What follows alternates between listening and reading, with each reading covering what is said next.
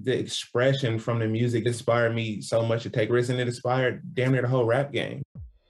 Hello again, I'm Adam Unz. You may know me as the host of The Opus, and now I'm bringing my own show, The Spark Parade, to the Consequence Podcast Network. I speak with artists and creatives about the cultural artifacts that spark their personal interest and creativity, whether it's music, books, movies, video games, or any other kind of art. I've never spoke about it in this amount of detail. I'm suddenly going, oh my God, I'm blowing my own mind here, Christ. It's actually a giant part of my life. By talking about the things we love, we share and discover insights into our personality and the things that drive us. It's just magic, really. I mean, frustrating and it makes some people angry, but I don't think anyone's ever done anything like it. I speak with people like Conor Oberst, Phoenix's Thomas Mars, Chris Gethard, Helen Hong, Adrian Young, and more, so their sparks of inspiration can start a fire in you. I'm grateful for those who continue to put our history and who we are as a people in the forefront and make you see it. Find The Spark Parade wherever you get your podcasts. Hey pod people, Engineer Adam here, jumping in for a quick second to let you know about the brand new all-in-one platform for all of you creative podcasters out there. Anchor makes it easier than ever to make a podcast. It's free to use and has all the creation tools you need to record and edit your podcast right from your phone or computer. Plus, Anchor will get your podcast set up on Apple, Spotify, Stitcher, wherever podcasts are found. Even better, Anchor helps you connect with sponsors, even if you're just starting out. It's the perfect choice for podcasters, so make sure to check it out. Download the free Anchor app or go to anchor.fm to get started. That's ANCHOR.fm. Back to the show.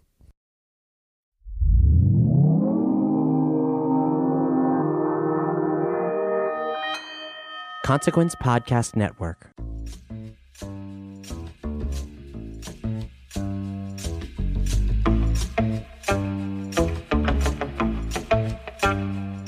Hello, pod people! Lior Phillips here with This Must Be the Gig, your little backstage pass to the world of live music. Every week we bring you fascinating conversations from the beating heart of the performance scene with some of the most exciting names on this gigantic, big, spongy globe.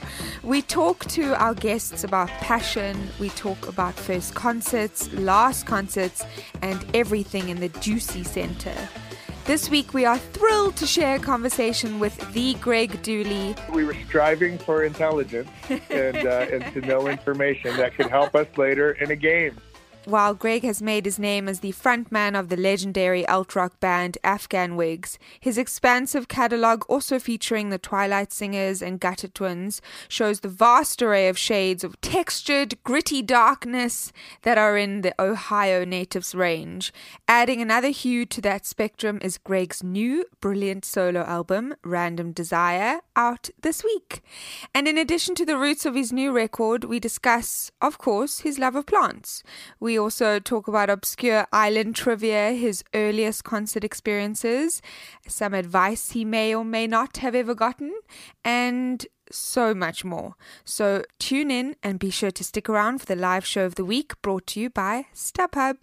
But in the meantime, let us not be delayed. This is me and Greg Dulli. Enjoy!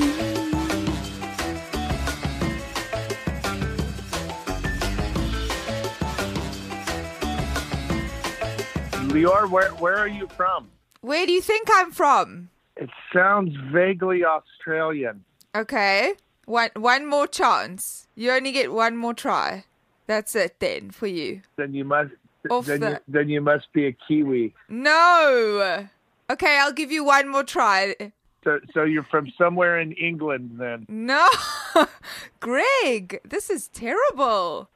No, it's not terrible. It's a very hard accent. I'm kind of a mix between like a drunk Australian and a Brit. But I am still in the Southern Hemisphere. Well, I'm not currently in the Southern Hemisphere. So you're from the Southern Hemisphere, yes. But you're not a Kiwi. No. Where am I from? No. No, shut it. Jesus. What else is down there?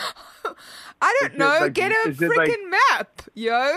No, I'm kidding. Is it Southern Africa? It is. Tis I. Is it South Africa? Tis I, South Africa. Are you South Africa? I'm so sorry. You know what? You're gonna be really bummed because I was gonna throw Zimbabwe first. Jesus. Okay, great chat. Great chat. Sorry. Let's Kick you out the house. Get out of my house. Thanks for the Southern Hemisphere. Though. Yeah. Appreciate that. And sorry it took me 5 swings to get you. I mean, it didn't really because I gave you a clue. Are you good at trivia? It doesn't sound like it. I'm pretty good. I actually, you know what? I actually am. But it's a little early in the morning for me, Lior. So I've just had my 3rd drink of coffee. The excuses. You may abuse me all you want, madam. You know. Listen, we're friends. This is great. No, it's a very hard accent. I have to say, it really is a hard accent. Are you from Jayburg or Cape Town? Cape Town. Good. I have always wanted to go to Cape Town, and that's not a joke. Why have you not gone? What is this life with all these wants and needs? Well, it's really far. Okay. And sure. That's really my only reason. Here's a question before we get going. Yeah. Have you ever been to Antarctica? No, but I have always wanted to go. Now, and it's not that far from there. It's no. And also, what is that crazy little island between the Cape of Good Hope and Antarctica, the most isolated island in the world? I think it belongs to Norway or something. Oh my God, I did not know. I'm Googling it. Wait, there's a little guy down here. Hold on. French Southern and Antarctic Islands. Bouvet. Bouvet. It sounds like a French dessert. Bouvet. B-O-U-V-E-T. Well, it certainly is. Bouvet. It's entirely covered by a glacier. Can humans live there? No. Oh. The most remote inhabited island in the world is Tristan da Cunha. Oh. And that is 1,750 miles from South Africa. I've never been. Wait, I'm looking at Bouvet Island. I mean, from my looks of it, there seems to be a house there. Somebody's living there. Well, on Google Maps. I don't think maybe somebody just goes to like check on the place. check the water pressure. Rangsan Klinkeo is the man who took a photo on Google Maps. Unless that's the area, I'm not sure. Listen, between the two of us, we would win trivia. That's all I've got to say. I'm just going to put that out there. We're doing put it on out there. Putting it out there. Do you put things out there? Like, you know, when people talk about like willing the universe, do you do that with like your hopes and your dreams? Sometimes I do. What did you put out there this morning? Other than I'm so tired, I don't want to talk to any South Africans today. I hope I don't talk to any Zimbabweans today. That's what I put out there. And look, it worked. It worked. Look at you. Look at you. So let's talk. Let's talk shop. Okay. Talk to me all about, I want to actually, you know what's most interesting about you is that I was trying to think of what kind of music you grew up listening to, because I feel like you possibly like a variety of different genres. And obviously you grew up in Ohio. So what was around you? What was surrounding your life in terms of creativity and music? Well, as far as music went, I was born in the mid-'60s to an 18-year-old mother. Mm-hmm. So she listened to Motown. So I sort of inherited her record collection. Mm-hmm. That was the first music that I really remembered and really loved.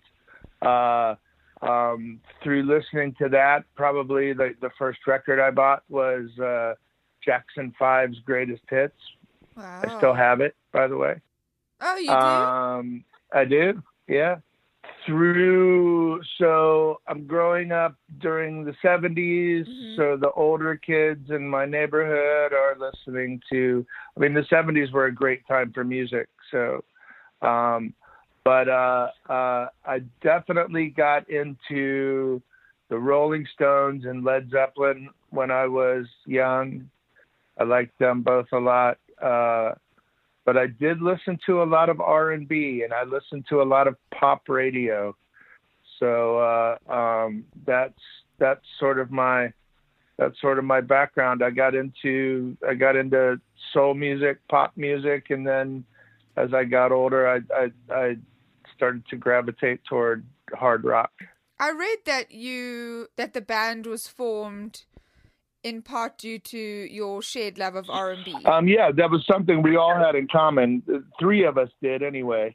But so having that kind of music, did you have any idea that it would be something that you would go into? Did you have any inkling that it was something that could even be possible? Because those bands, you know, Jackson 5 and Led Zeppelin and Rolling Stone, I feel like as a kid experiencing that, it's those kinds of bands were larger than life, right?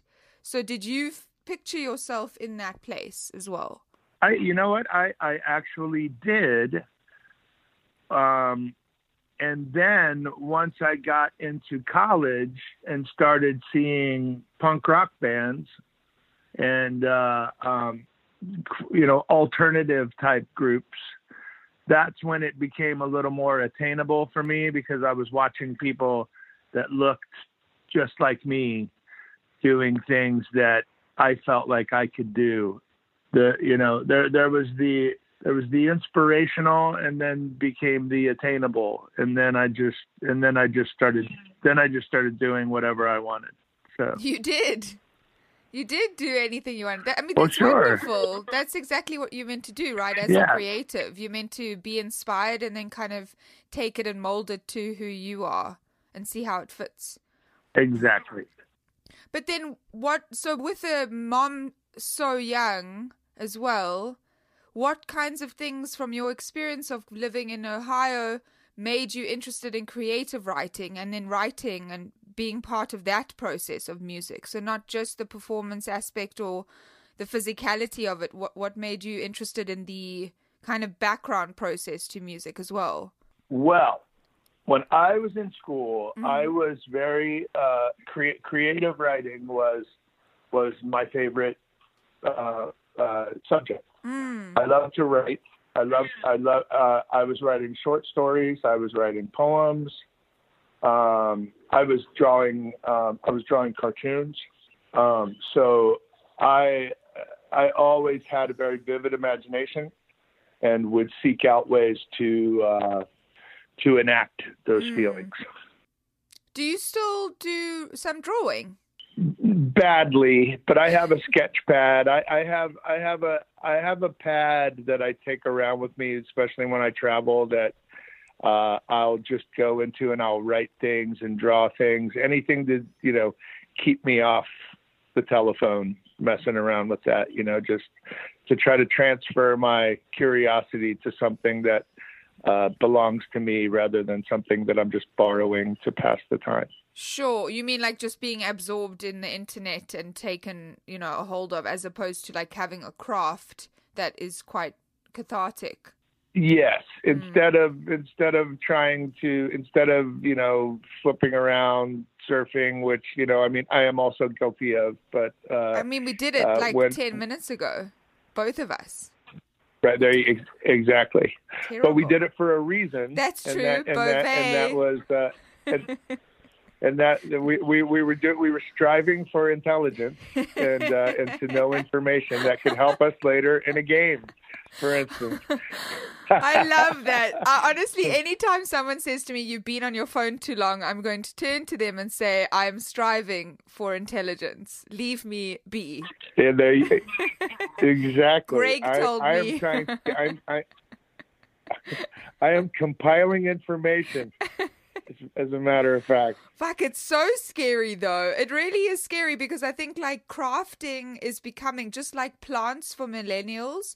Crafting like crochet and embroidery and ceramics and things like that. It's really becoming popular because people are trying desperately to stay off the phone and, be a little bit less robotic, use their hands, feel accomplished. But it's frightening, that it's taken us to go all the way in circular motion all the way back. What did you say? Millennials are doing what? They're using plants? Oh, plants. Yeah. I mean, I'm like at the older edge of a millennial. Having plants around you and greenery is a very important skill right now. They're obsessed with plants. Like, walk into any hipster bar or cafe and you'll just see plants everywhere. Or plants, as you like to say. I have plants. I have plants all over my house and my property. Well, you're a dang millennial. There you go. I'm a conjured millennial. That's fantastic. I also, you know what I am? I'm a carrot. That's why I have plants. Wait, what do you name your plants? I don't name inanimate objects. Oh, well, ever. I'm sorry for you. You're missing out on an entire world. I'm guessing you do. You know what? I have so many plants. There's no fucking way I'd be able to remember every name of them. Well, again, I have hundreds of plants. So firstly, I have to say, I need proof of the plants. It's probably terrible of me to ask, but I'd love to see a photograph of all these hundreds of plants and also your Jackson 5 Greatest Hits album.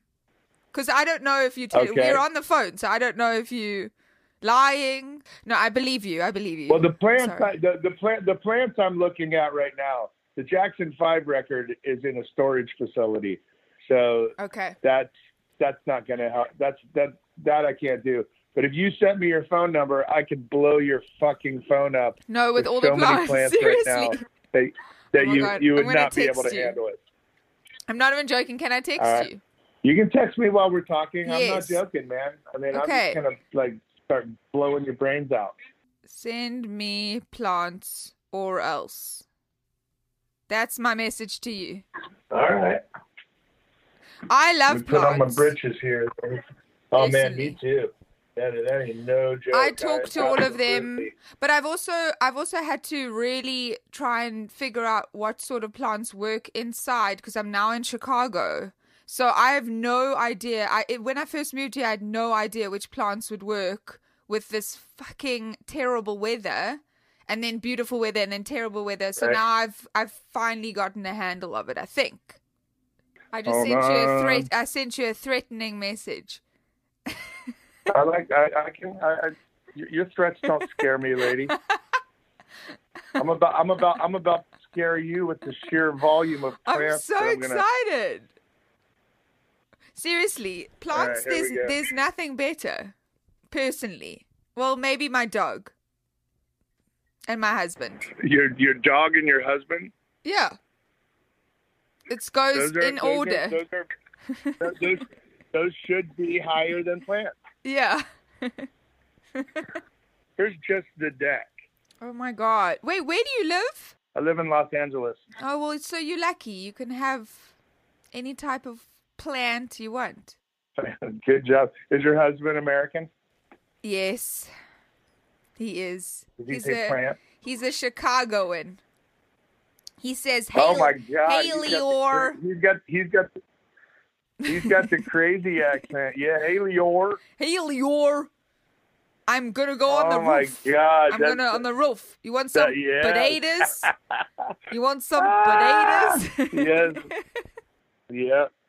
I lived in Chicago for a minute. I love it here. I really do. It's a good city, especially when you're not from here. You know what I mean? It's like, I think New York is a little bit kinder to foreigners and immigrants, but Chicago, at least, like, you're meeting interesting people. Check your text. I'm on it. I'm looking now. There they are. They just went through. Oh my God. You weren't fucking kidding. That's just the deck. No, man. Greg, why have you not done a whole expose on your love for plants? Do you take care of all of them on your own?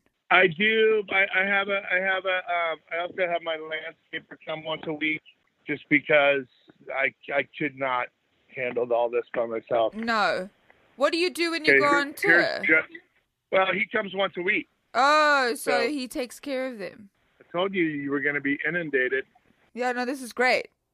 These could be like backgrounds on my computer. This is art. You should draw these plants. What kind of things do you normally draw in your sketchbook? Just weird faces and abstract interest of myself. Why do you think they're not so good? Have you ever thought of doing anything with them? Like an exhibition? No. Oh, shush. Ooh. No. Ooh. But I've done a couple photo exhibitions. Ouch. What happened? I just knocked my head on the On a plant? shade. Oh. I was going Not to say on a plant. On a plant. Hi, my name's Greg. My name is Greg. My name is Greg. Okay, Greg. Oh my God, there's more. Shit, your place is beautiful. Yeah, thank you. How long have you lived in LA Katie. for? I've lived in LA I've lived here a couple different times, but this particular time, 20 years. Is that a forest? What am I looking at? That's my yard. I'm blown away. Yeah. I wish I could shrink myself and then just live on one of these leaves. There you go. That's such a weird thing to say. That's the most weirdest thing to say. So now I think you can take my word about the Jackson 5 album. Okay, fine. You've proven yourself. Well done. You win. Thank you. I so We both appreciate it. win. I know. I have to say, I appreciate it. Pause the podcast. It is time to step away just momentarily from the conversation with Greg and I to share a little something Engineer Adam and I like to call the live show of the week. What do we do every week? Every single week, we highlight one of the most exciting shows out there that we could find so that you, our pod people, can go and attend and have your mind blown. We also do it so that we can live vicariously through you, because that is what the world is about. Shared world changing. Shared world changing? Yeah. Classic SWC. Yeah, it's a classic Yes, SWC. sir. So this week we are highlighting a performance from our very dear friends and our beloveds, Wolf Parade, at the Paradise Rock Club in Boston on Sunday, February 23rd. We here at TMBTG Studios can vouch for the loveliest fellas, Dan, Spencer, and Arlen, and their 3 pups. Yeah, if you haven't seen that picture of them with their dogs. We'll post it. We can post it. It's primo. It's perfect. They're all curly foots and sweeties. Also, if a band is going to post a photo of themselves, yeah, this is a new rule. 2020. If you're a rock band and you're not taking a promo shot with a dog, what are you doing? Get out of here. What are you doing? Get out of here. I'm walking here. Also, of course, I have to just shout out, not only are they wonderful lyricists and musicians, their dynamic live shows are just one of my favorites. There's no way that you cannot have fun at a Wolf Parade show. Come for the dog pick, stay around for the live show. Mind-blowing music live show. But why don't you head back and check out our episode as well with Dan Beckner while you're at it, because that was done live in Chicago just moments before their show here. At the House of Vans. At the House of Vans. And what did we God, I can't even. There was so much that we chatted about that I can't even pinpoint one thing. Knowing you and Dan, probably science fiction novels and Russian and politics, socialism. It's wonderful, and also especially considering that they have their brand new album Thin Mind out now, you can obviously buy that there. So get your merch straight from the artist. Say hello. Tell him Lior sent you. Tell him Lior sent you. Don't do that. No, really, you should do that. You should do that. Yeah. And if you want to get in on the excitement of that show or any other event out there, you can always head over to StubHub via cosradio.lv/StubHub. to find the best selection of tickets to all of the hottest shows.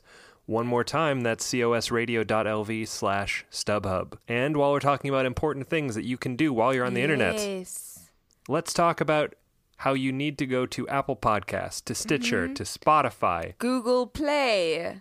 Spotify. Did you say that Spotify? Well, let's say it again. Spotify. Or wherever you're listening to this podcast right in this very moment, head there, subscribe, rate, review, make it 5 stars, stick around, listen to all the back episodes, listen to all the upcoming episodes. That's kind of what we wanted to talk about now. We don't really have much of a plan, but what we do want to say is that if you are not a regular listener, which obviously, I mean, why are you doing it? But if you are just popping in for the first time, it's like a little casino game. Take the, what's it called? Sit at that slot machine, roll the dice, and find the artist of your choice. Flip your finger through the stream until you find one at random, and then go listen to it. And also maybe click on an artist that you aren't familiar with, because these conversations are really fine-tuned for somebody like you then, because I dig into the artist world from different angles and make sure that we're talking about all the things that they have never spoken about before in a way that is very comfy and casual, because the name of the game, performance and art and passion, is really important to speak about casually because everybody wants to know. That's the thing about TMBTG, is that it is at once a great primer for somebody who does not know the artist, but then also if you are a super fan, you're getting things that you'd never heard before. So it's a bit of both. But it also isn't us trying to gamify the system by saying that they're just getting things that they've never heard before. It's also in a way very genuine. It's very genuine, and also the way the goal of the show is to offer a platform to artists that you might not know a lot about, to talk about the things that really matter to them. Absolutely. But let us return to this week's interview, back to me and Greg Dooley. Enjoy.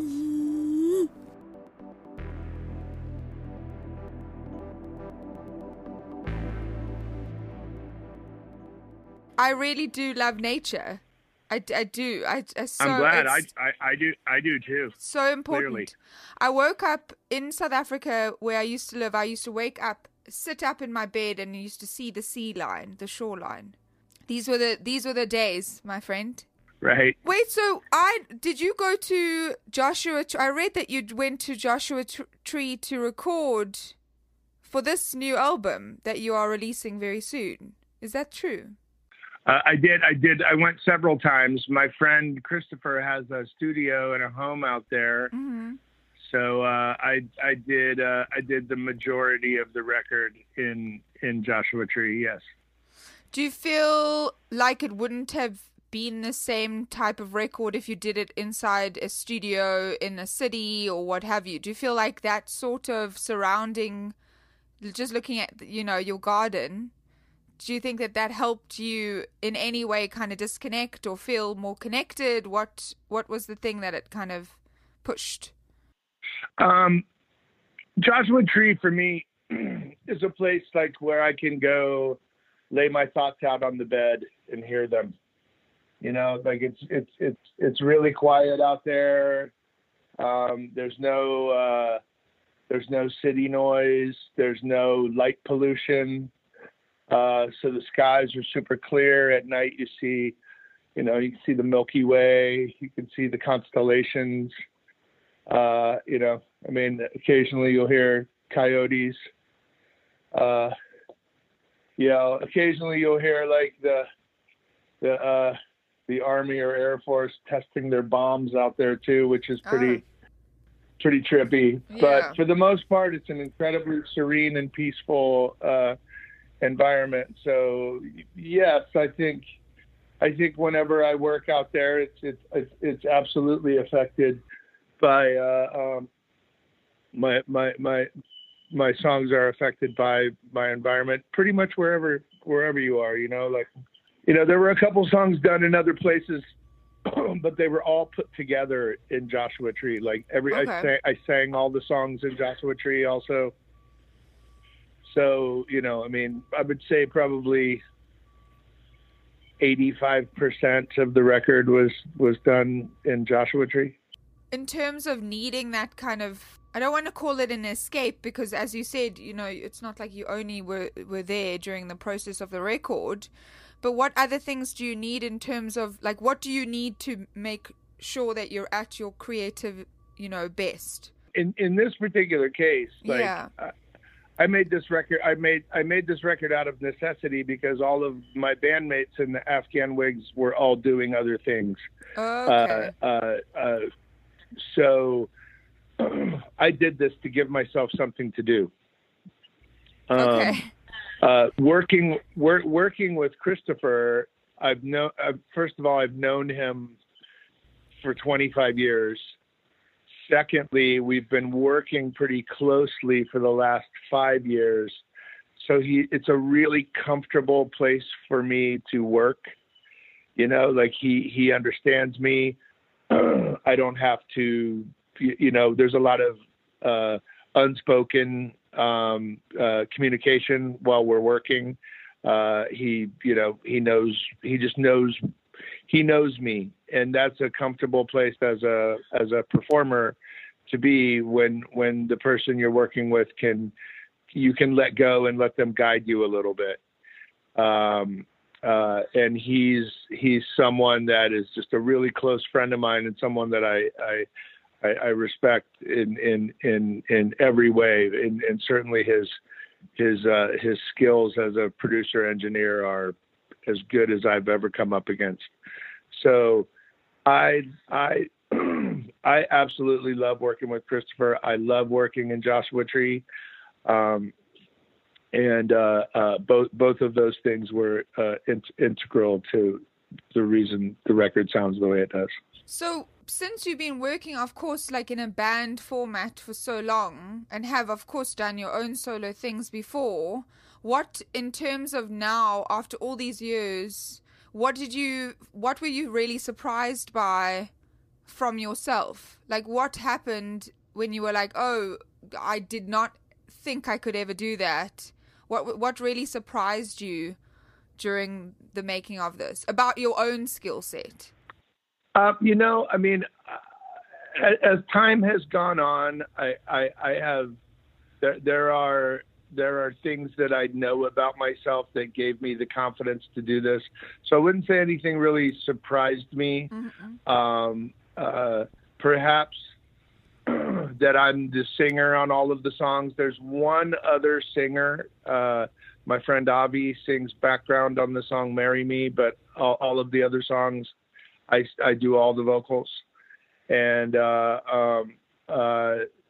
but that doesn't surprise me really either, because I've become you know, confident in my singing, more confident in my singing over the years, and so I feel like I don't feel like anything surprised me, but I was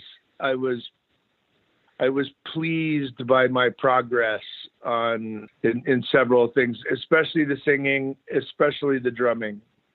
So those two things in particular were the things that I probably put the most care into. Yeah, I really love the layered vocals on It Falls Apart. I mean, your vocals are always really textured and rich, but that one kind of takes it to another level. So was that... Thank you. It's a pleasure. Was that a track specifically that you felt you took care in? Or is there, I mean, obviously, how do you pronounce, because I know you sing it pantomima? How do you sing it in the song? Pantomima. So, I mean, of course, there's, you know, the vocals in that are just fantastic as well. But was there a particular song where you took care because of maybe the intent behind the message of the song, or just where you were in life when you were recording it? Was there one song that kind of stood out in terms of that? The songs, like Pantomima in particular, has a lot of vocals on it. Just the lead vocal is 3 vocals. The chorus vocals are 6 to 8 vocals. So those are stacked. I obviously took a lot of care in working on the vocals on that song. The vocals on The Tide at the end. There's a 3-part harmony response vocals on there. Those were, I went back to those. I had them one way and then I added another layer to them. So a lot of experimenting, like seeing what else could be done with my voice, including on the song Scorpio. I used a pitch shifter in the middle and completely changed, the sound of my voice with a pitch shifter. And so a lot of manipulation, with vocal manipulation. What does pantomima mean? Pantomima means pantomime.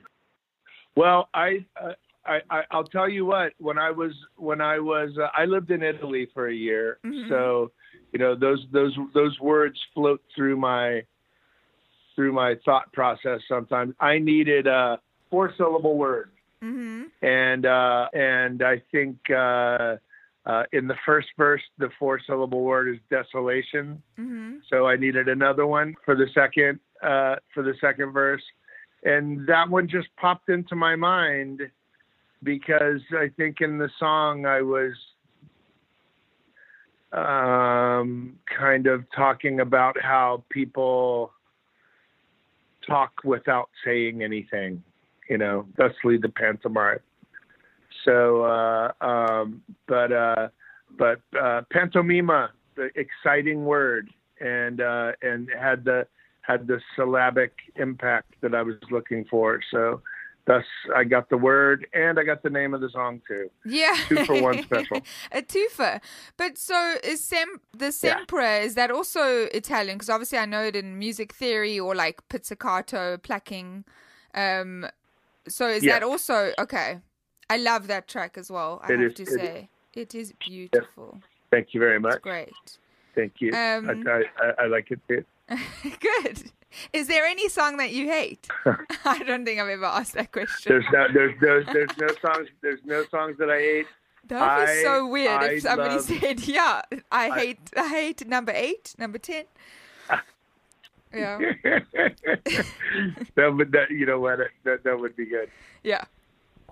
But so the video as well for Pantomima, I just want to quickly go back to that because obviously the energy of the song is just kind of unstoppable. Did that one come from the bass line forward? Because I feel like the bass is so prominent on that track as well.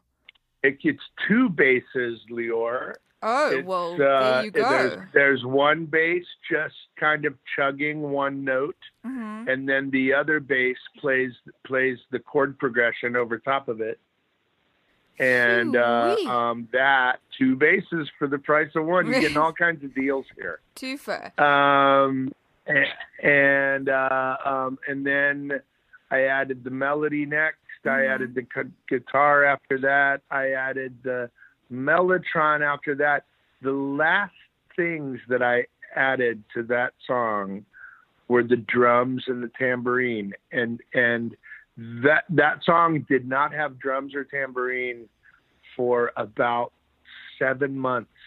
And then right at the very end I put drums and tambourine on it and it totally transformed the song. Were you playing the drums as well? I'm the drummer, yeah. Because I was interested in finding out when you first started playing guitar, but now I'm kind of interested in when you started playing the drums. I started playing the drums when I was 12. Whoa! Yeah, but then I played them and then I stopped playing them. And then I would mess around with them whenever, my drummer wasn't using them. So I would practice through the years, like at sound checks or at practice. I would just practice hitting them. I play drums. I'm not a drummer, but I do play drums. Right. So you wouldn't define yourself as one, but it's something that you can do. It's something I can do, but real drummers can do insane things that I could not even dream of. So, no, I'm not a drummer, but I do play drums, and I like playing drums. Did you ever say to Dave Grohl when you were working on that Foo Fighters song, did you ever say like, hey, let me take over? You didn't say that. I did not. No, I can't. You know what? I don't even remember playing on that song. But wait, maybe you didn't, and the internet has lied. No, I'm sure you did. Come on. That's entirely possible. That was a long time ago. I really don't remember it. Wait, come on. You Might wouldn't not have remember happened. that? No. Can we fact check it now? No, so you're saying because, it didn't happen. I didn't say it didn't happen. I just say I don't remember it happening. You know. Yeah, no. Okay, but can I ask you something? Because this might be a strange thing, a strange question, which maybe all mine are quite strange. But when you are playing the drums and the different instruments and then you connect through guitar, is there a different feeling that you're getting in terms of how you react to music or how you're listening to certain levels, or how many motions do you go through when you're playing those different instruments, if you do at all? Or do you feel the same way playing all of them? Is that a weird question? No, I definitely I get a bit more excitable when I play drums. Like drums are a visceral thing. You're hitting something, for Christ's sake. Yeah. You know, so Sure. so like the hit, the striking, the rhythmic activity of it, it's exciting. Like I love to play drums. It's fun. You know, like there's something childlike about it. Like I get kind of like, oh my God, I can't believe this is happening. You know what I mean? I kind of get that feeling a little bit. It's fun. You feel it, you feel it. You know, you feel it when you strike. You feel it when Sure. you're, separating with the kick drum and the snare and the hi-hat and all that. I love to play drums. I might have to go play drums today. I think. Pause the podcast. Pause the podcast. Are you looking at a calendar full of great events but struggling to find tickets? StubHub's gotcha. Whatever your favorite band, team, or venue, StubHub is here to save the day with the best tickets for any budget. Whether you're looking for a seat at a Broadway show, tickets to the summer's big arena tour, or a night of cheering on your hometown team, StubHub has the seats you're looking for at the price you want to pay. Head to cosradio.lv/StubHub or their user-friendly app to find tickets that are 100% guaranteed by Fan Protect. StubHub's never sold out, with the most shows, the most tickets, and the most fans. So, head on over to cosradio.lv/StubHub or the StubHub app. The best tickets to the best experiences in music, sports, and theater. That's cosradio.lv/StubHub. Are you a person who can focus on one thing at a time? Or does a lot of different things excite you at the same time? I get excited by a lot of things, but I can focus on one thing at a time. It feels, that comes from practicing meditation and things that I've done through the years to simplify my existence. So yes, I can focus on one thing. It's you just remove the distractions and begin the focus. What sort of meditation do you do? I'm very curious to know. I do my own version. I started doing it in a yoga class years ago. Mm-hmm. And I just kind of do I sit quietly, I focus on something, and I eliminate distractions. And I just, look for the peaceful place And, whether my eyes are open or whether I'm, seated in lotus or sitting in a chair, I can zone out on an airplane. A lot of times when I get on an airplane, when everyone's like, bustling around and putting their baggage in the overheads and stuff, that's usually a good time for me to, try to check out a little bit. And just, focus on simplicity, like my breathing, for instance. You get your breathing down, you're working on that. You're working on the essence of you. So that's my methods of meditation. Did you feel like you were very anxious and stressed at a point and then went to meditation, turned to it? Or do you feel like it just naturally, like you said at the yoga class, like was there any point in your life where it was really like you just weren't kind of in tune with yourself? I think, yes, certainly. Yeah. I mean, I think yoga was a discipline that I started to really take to.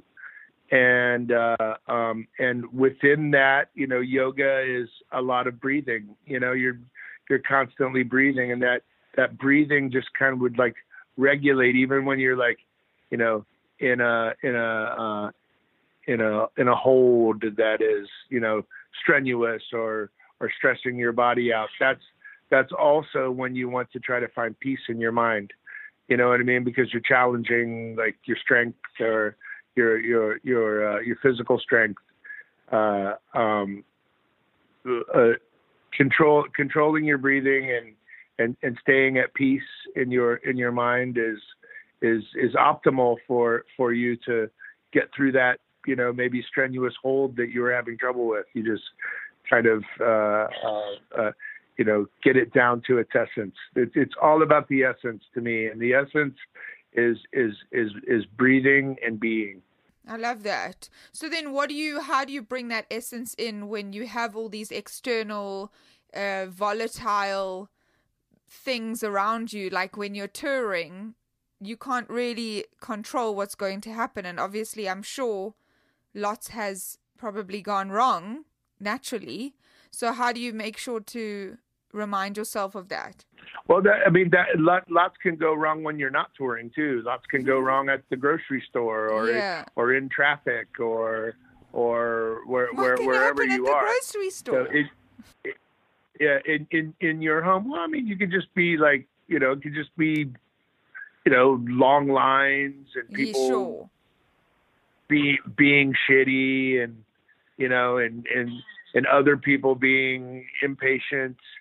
And you have to, it's outside noise. So for me, like I just try to remind myself. I'm just like, again, it comes back to breathing, focusing on something positive, and just kind of, letting the noise fall away. Yeah, I hear you. That resonates definitely. Especially with everything that's good. Going on. I think it's important to be like that. It's not always easy, but it's certainly good. And I think that the operative word that you said, discipline, getting some sort of discipline, whether it's yoga or Pilates or something that brings you back to yourself, I think is very important as well. Yes. I would love to know what your very first concert was that you went to. My very first concert that I went to, I think I was 6 years old. Mm-hmm. And it was by a singing group called The Fifth Dimension, who had a bunch of hits back in the late 60s, early 70s.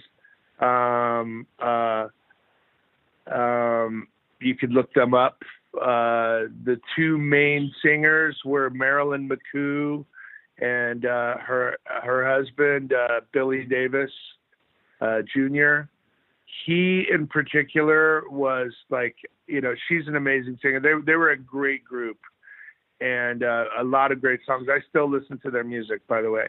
Oh. And but him in particular, he was such a like dynamic on stage presence that I can tell you that something stirred in me that day.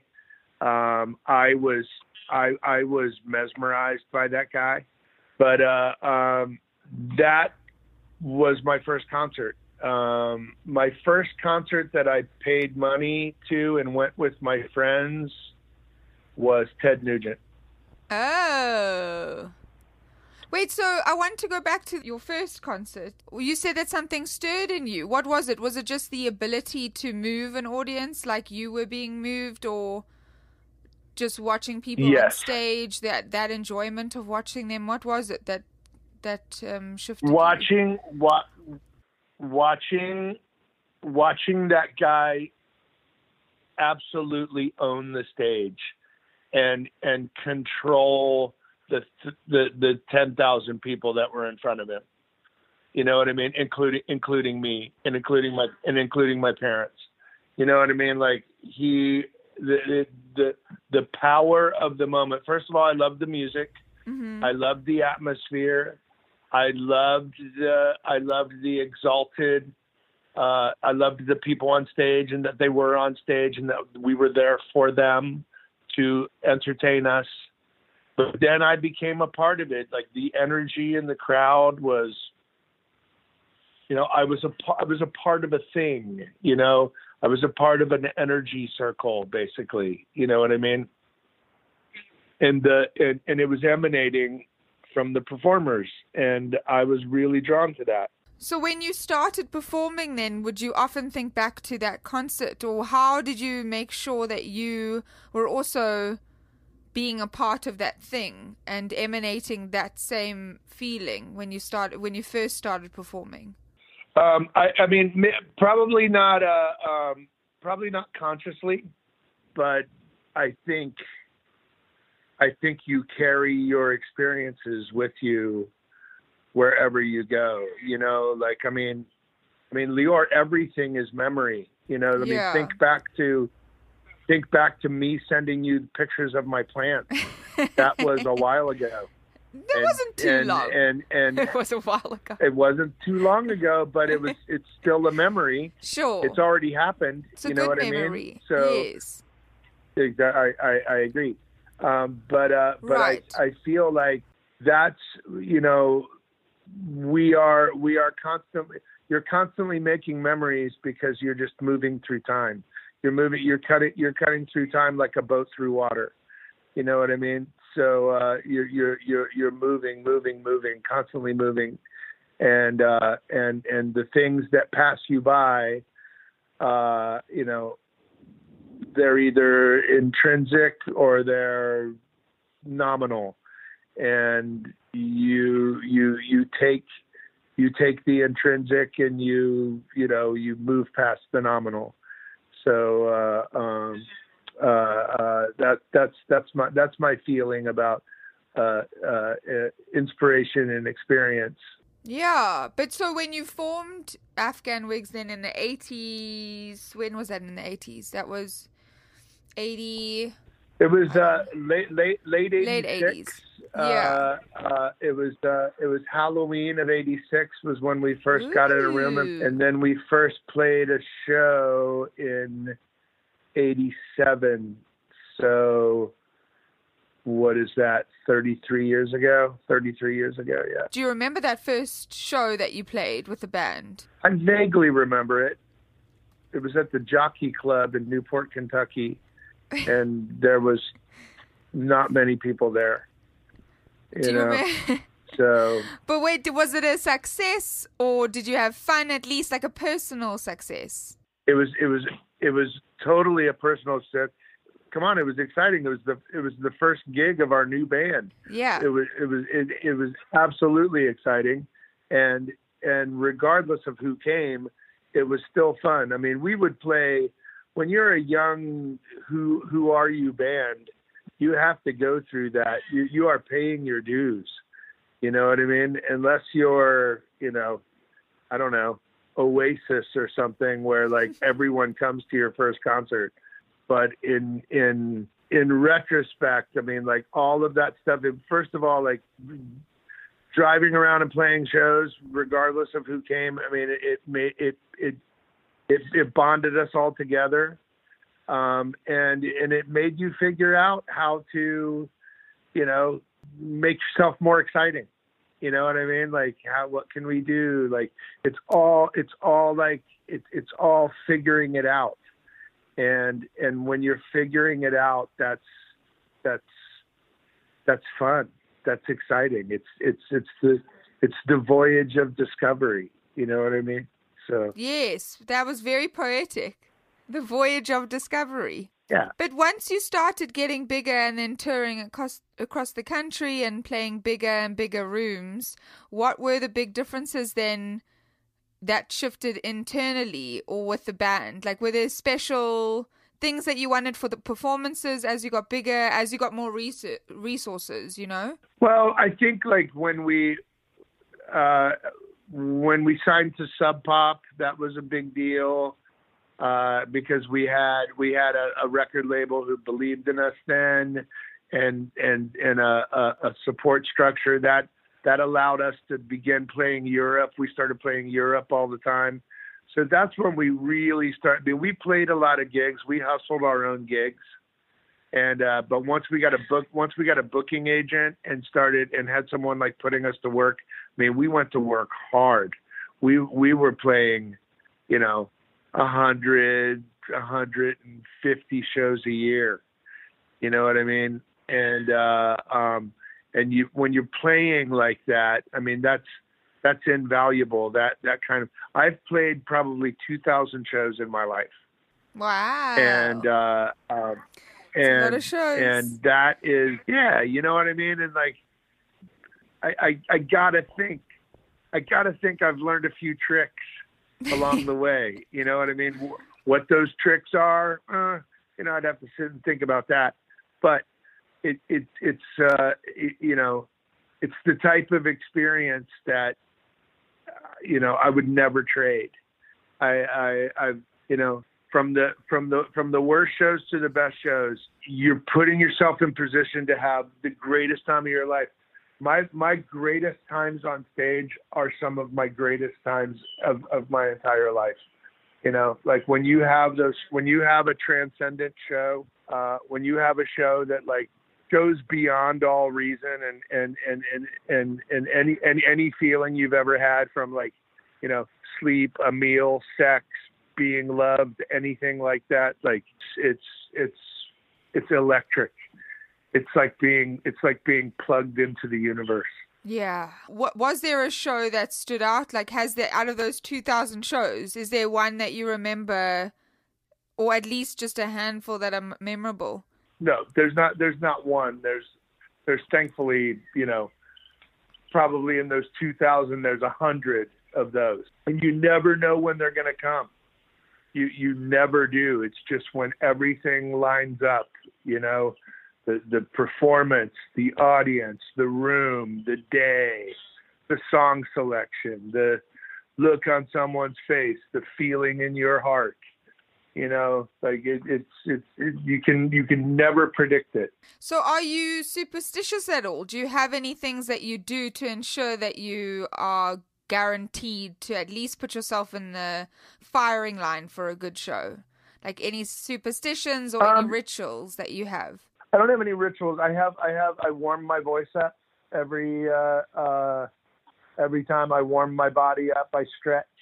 I make sure my heart rate is up before I walk out. And I make sure that my voice is as limber as it can possibly be. And I don't medicate in any way before I go on stage. What do you do to get your voice warm? I do. There's a couple exercises, just like I do. I breathe into an oxygen mask that's not attached to anything, and I breathe 3 octaves of the vowel sounds into the oxygen mask. Really? Wow. Yeah. I don't think I've ever heard that technique. Where did you learn that? I learned it from an Italian friend of mine. Mm-hmm. And I've been doing it now for 10 years, and I will never not do it. So wait, so it's not attached to any oxygen. So you've got the mask on, and what does it do? Is it just something that makes it's like it forms like a chamber? Yeah, it forms a chamber, and whatever carbon dioxide you're letting out, Mm-hmm. it comes back in a different way. I forget how he described it to me. Even if it's not any kind of physical thing, now it's such a mental thing for me that I feel like once I complete that task, I know I'm ready to go. And I feel loose, and I feel like my voice now has a chance to do, because when you do several shows in a row, sometimes, like the voice will get a little harsh. And then there's there's some things that I do, hot water and cayenne pepper. That's a good one. That's a great one, with some honey. Mm-hmm. So those are things. If my voice is sore, I'll bring in other things. I drink a lot of tea when I tour. Just a lot of traditional methods as well, You need some rooibos tea. Have you ever had rooibos tea? Of course. You should have. I should. If you were in Chicago and this was an in-person, I would run home quickly and get you some proper South African rooibos tea. What brand should I get? You can't get it here. I bring back boxes. I bring back like 3 or 4 boxes. Are you touring to Chicago? I'll send you a box of rooibos tea. I will be at Metro maybe April 25th. Yes, Saturday, April 25th. I'll be in Chicago. That's amazing. I'm going to bring you a box of proper rooibos tea. Please come. It's a lifesaver. I'll get to meet you. Oh yeah, we can high five. And I'll have some. Bring your husband so I can make fun of his accent. Oh my God, please will you? Oh, and you can make fun of his height because he's like 6'7". It's embarrassing. Oh wow! People literally turn around in the street. How tall are you? Oh no, I'm not tall at all. I'm like 5'5" or 5'6". No, I'm a. Oh wow! I'm, well, that's not painfully tiny. Short, but no, I'm like an average. That's a foot. That's a foot shorter than your husband. I bet the wedding pictures are funny. I do want to talk to you a little bit about. Obviously, you've toured with so many different people and bands. I know you toured with Mudhoney, and you spent some time opening for Neil Young. Aerosmith. Gosh, you've toured with recently I spoke with Lee from Sonic Youth, Lee Ronaldo, and he had some very funny stories about opening for Neil, about how he would be like stretching out and listening to the band, but wasn't necessarily like the type to hang out. Was that your same experience? I never met Neil Young. Oh, but you opened. We opened for Neil Young for a month. I never met him. I met his then wife. I met his children. Yeah. I met everybody in the band. I did not meet Neil, but you would see Neil. Neil liked to go into a room and play with his electric trains. Yeah. He's a part owner of the Lionel Train Company, which I didn't know until then.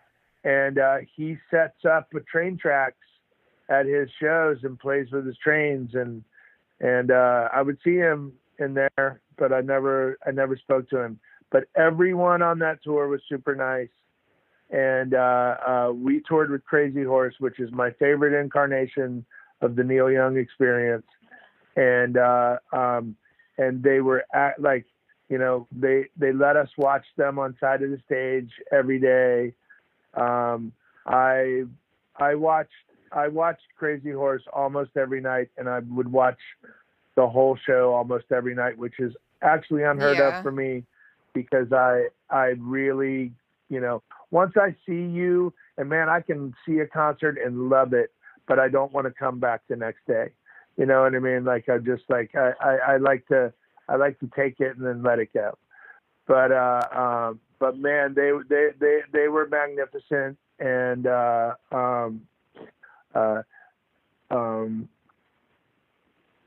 some of my favorite shows that I've ever seen. The Aerosmith as well.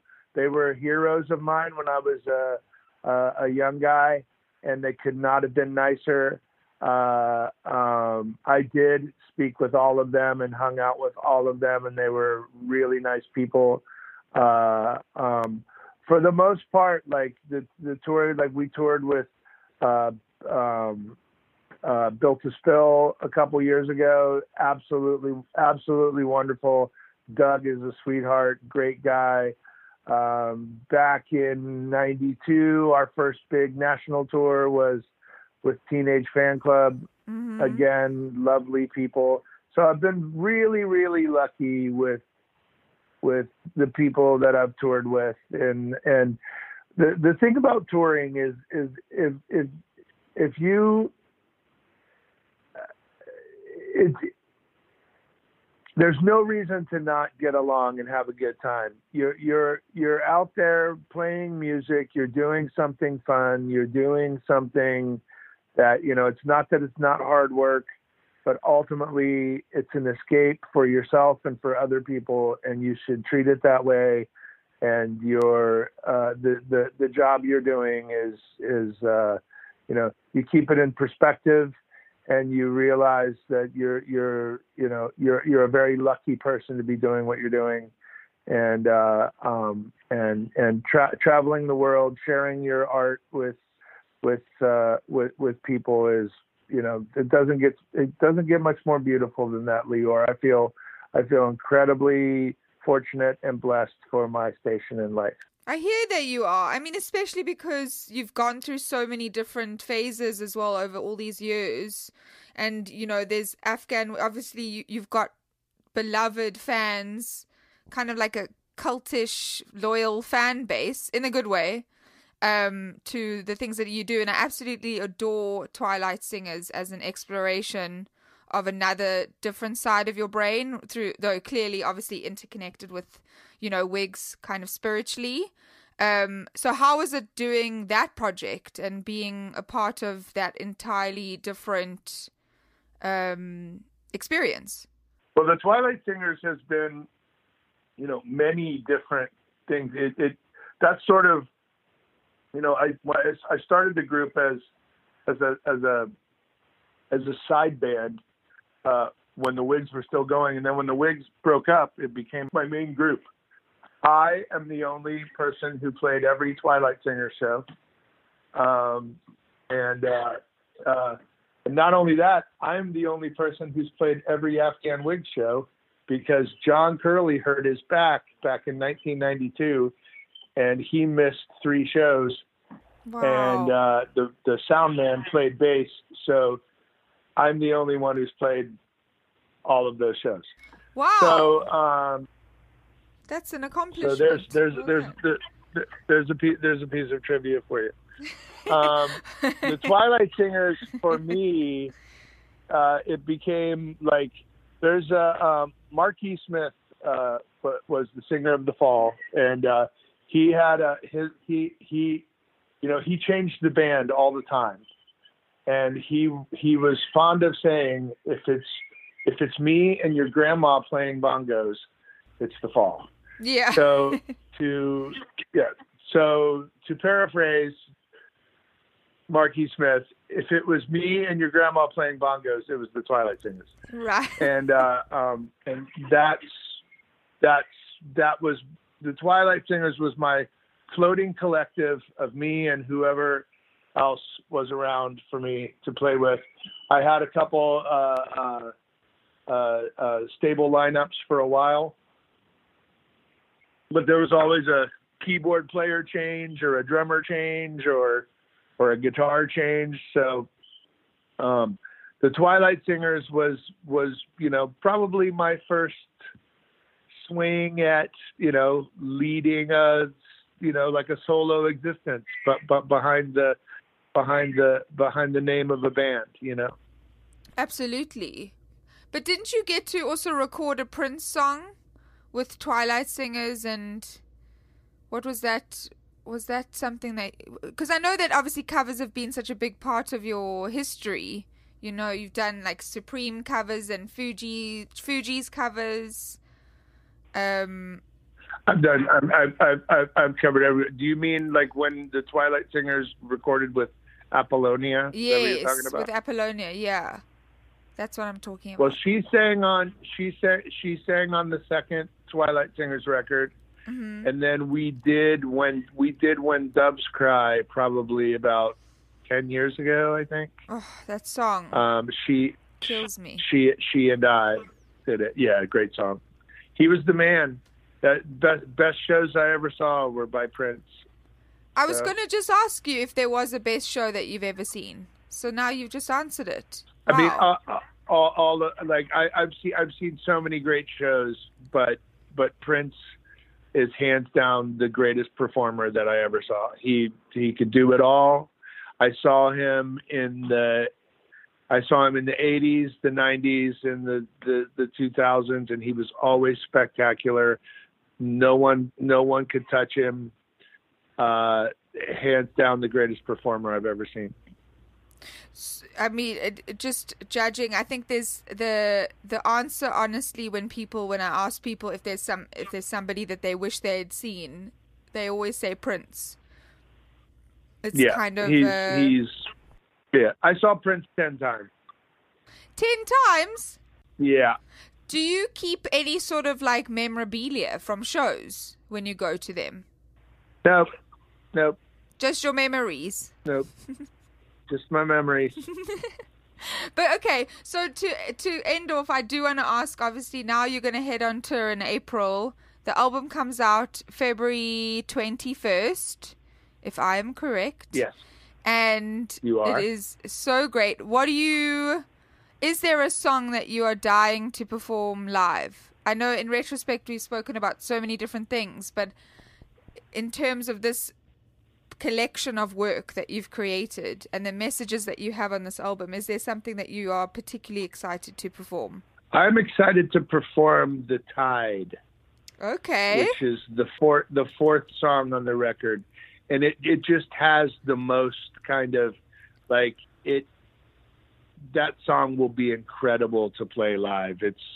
It's rolling and magnificent and rock and roll and loud and I can't wait. That song right off the bat, that's the first one that comes to mind. Have you been able to tour across the world, is there a place that you are touring on this particular album that you're excited to go to? Like, it seems like you're very well traveled, other than South Africa. I'm always I've not been there yet, but always like I've been touring Europe for 30 years, and I still love to go. I went twice last year, not touring. I went once on vacation. I went once to do a press tour, but I love Europe. I can't wait to go back. I love touring America. I love to tour. So, like, you know, I haven't toured in a couple years. I haven't been on a tour bus in 2 years. So, wow, I'm excited to get back out there. Yeah, I took my time this time, and stayed off the road and worked on a record, and this was, you know, I've been waiting for this moment, and now it's here. Is there a song that you feel, I don't know, this might be a strange question, but it just popped in my head that I'm wondering and curious about. Is there a song in all of your, maybe not your own music, but maybe just music that's really moved you, that if somebody had never met you before and you were introducing yourself, you would play them that song? And it's not a song, I don't want a song that would like tell the person what kind of genre you like, more so just the feeling of who you are. So like a good introducing song. I would play the song Reveries by Paolo Conte. Okay. Because that song feels how I feel. This Must Be the Gig is produced by Adam Kivel. We'd like to thank Dean Berger and Daniel Brater for additional music, as well as the Consequence Podcast Network. Hey! If you've listened this far, why not go the extra mile and leave us a review on Apple Podcasts or wherever you find your podcasts. Your comments provide valuable feedback for us, and it helps other people find us too. For information on new episodes, be sure to follow us on Facebook, Twitter, or Instagram at TMBTGPod, and generally just irritate everyone you know about the show. Thanks again, and I miss you already.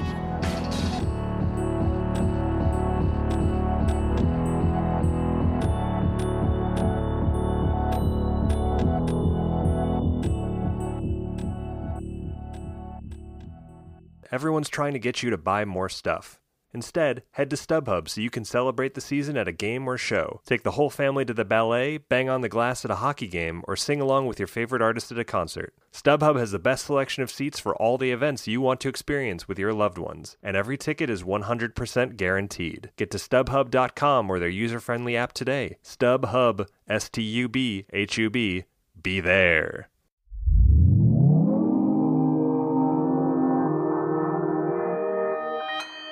Consequence Podcast Network.